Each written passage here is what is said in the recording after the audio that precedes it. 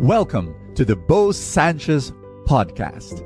And my prayer is that through these powerful messages, you will live an abundant life. This podcast is powered by the Abundance Network.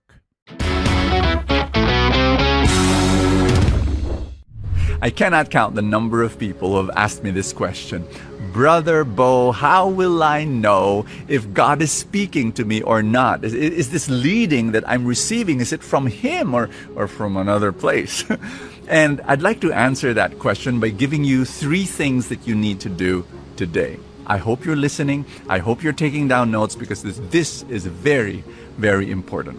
Hi, my name is Bo Sanchez. Welcome to Full Tank, your place of inspiration. I pray that you will be so blessed as we share the gospel for the day. Matthew 16, the story of Jesus when He asked His disciples, "Who do you say I am?" Peter says, "You're the Son of God." And Jesus says, "The Father revealed that to you." Then a few verses later, just a couple of verses later, Jesus talks about His death.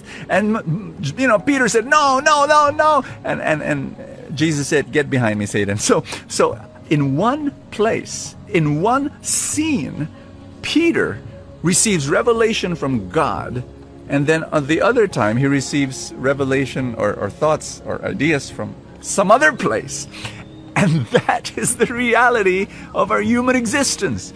We're like that. We ping pong between, doing what God wants us to do, and we receive it, God's will, and we know this is the right thing to do, and then boom, we're led off to something else out of the sincerity of our heart, etc. So what should we do? How do we know if God is really speaking to us? I'm going to share with you 3 very important things that you need to do. Are you ready? Here's number 1. The Word.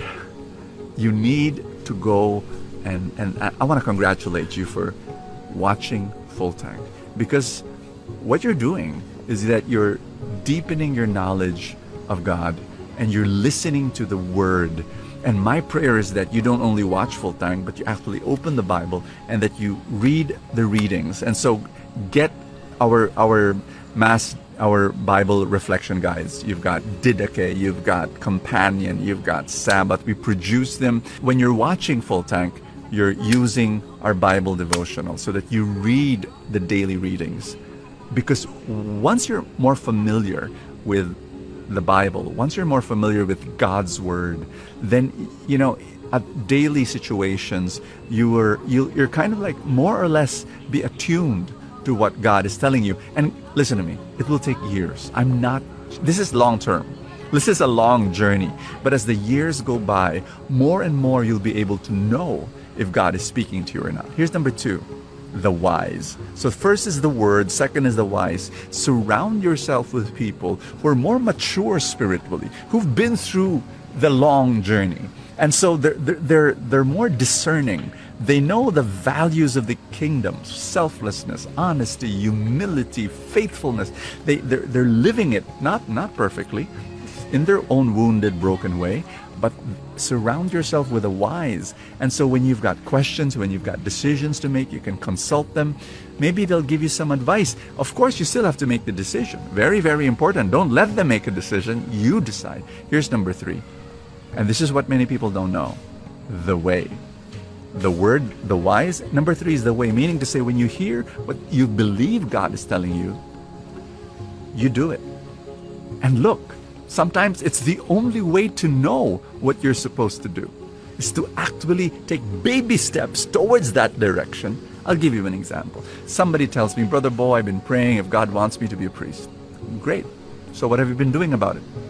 And then I find out nothing. Will you please go to a retreat, a search in, you go to a congregation and then spend 1 month, 2 months, 5 months, 6 months there. Go do something, because it is in the way where you receive more feedback, you receive more guidance. Maybe that's what He really wants you to do. You'll discover it. Or maybe you'll realize, no, I think God wants me to do something else. So it is in the way.